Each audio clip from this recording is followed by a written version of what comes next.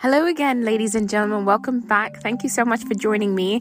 It's Friday. As you know, we're here to kind of give you the lowdown on something quirky, something fun, something different. And let me give you a little backstory.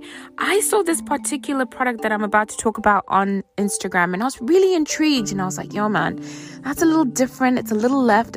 The way I like to do things, always. I'm always going like left, people. Like, I don't understand it. But anyway, enough about that. But I was very intrigued, and I reached out to the person. I was like, hey, man, I want to try that. And he's like, yeah, sure. I purchased it, and it was sent to me. And I've had the opportunity today to open this beautiful bottle. Ladies and gentlemen, today I'm talking about the Dickel collaboration with Leopold Brothers.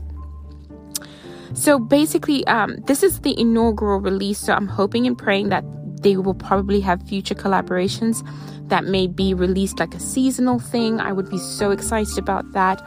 It's an inaugural release of a collaboration blend. So George Dickel is helmed by the magnificent Nicole Austin herself. And then you've got Todd Leopold coming out of the Leopold Brothers distillery. So Nicole's with the Cascade Hollow Distilling Company as well. So essentially what had happened is it's Todd calling Nicole saying, yo, man, I am looking for a column still rye. And Nicole going, hold my beer. In this case, hold my whiskey. I got you. And needless to say, long story short, they came together and produced something that is so interesting to me, that people that love rye whiskey, that love to taste and push their palate limits, this is something that is worth trying. But let me preface by saying, please, if you don't like rye whiskey, if you know that your palate favors a certain type of taste profile, and what I mean by that, like if you know you like sweets and that's your thing, do that. If you know you like spicy hot, because I have a friend who's like that, she likes the stuff super high proof and super hot, then don't try it. But this is for that person that wants to challenge their palate to actually appreciate and see, what are you capable of tasting? What are you capable of appreciating? And this is the bottle. This is the George Dickel collaboration with Leopold Brothers 3-chamber. It sits at 100 proof. Can I tell you, it doesn't drink like a rye whiskey. Swear to God, you'd almost think that you're drinking a single malt, but you're not. That's how innovative and just different and beautiful this beautiful bottle is. All right, so it sits at, like I said, 50 ABV, which is 100 proof, right? The collaboration itself, so it takes what Nicole Austin does at her distillery, Cascade Hollow, George Dickel. They run their ryes through a column still, so you're going to have a continual process type of style of distilling. And then you go to Todd Leopold at Leopold Brothers Distilleries, and they have resonated the 3-chamber distillation. And that's beautiful, where you can extrapolate the distillate, the oils, and the aromas out of the grains, and then coax them into this beautiful, beautiful, robust type of flavor profile of a whiskey.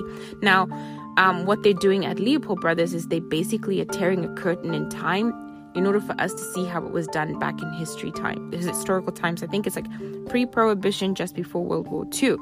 Okay, so when I pour this, listen, let me tell you, the last time I had scented something like a floral garden, English garden, was when I tried the Milliman Green, and I think it was their blend of the straight bourbon whiskey. I have it here again, but this time, oh my God, it's like a beautiful marriage of scintillating, subtle scents of gardenia with French vanilla, a sweet baby's breath, and that crisp like apple, almost like a cross between a Fuji and a green apple. It's very crisp. I see the colors white and green, a little bit of that off-white, like that vanilla color. It's gorgeous. Okay, let's try it real quickly.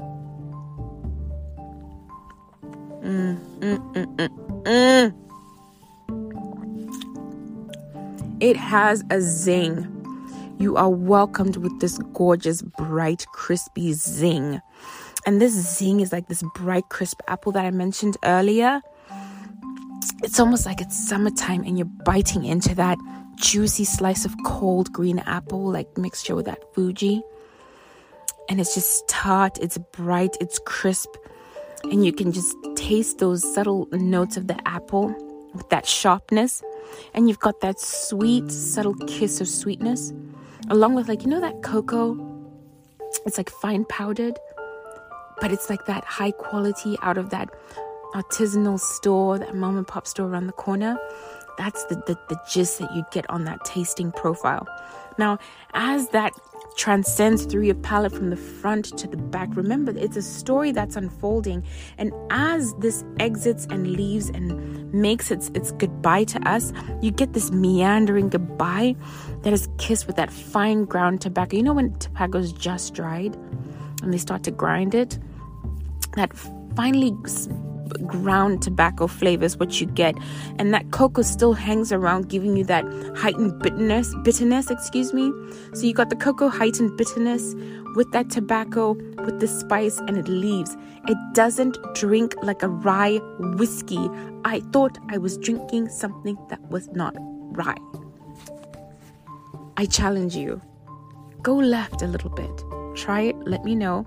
Hit me up on Instagram. I'm at TATHELANA EST83 on Instagram.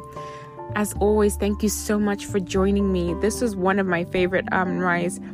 I'm always on the lookout for something that's always peculiar and just intriguing, and this is one of them. And I highly recommend it if you're always very curious, Alice in Wonderland, about your palate. Again, have a wonderful Friday, and I will catch you next time. Bye-bye.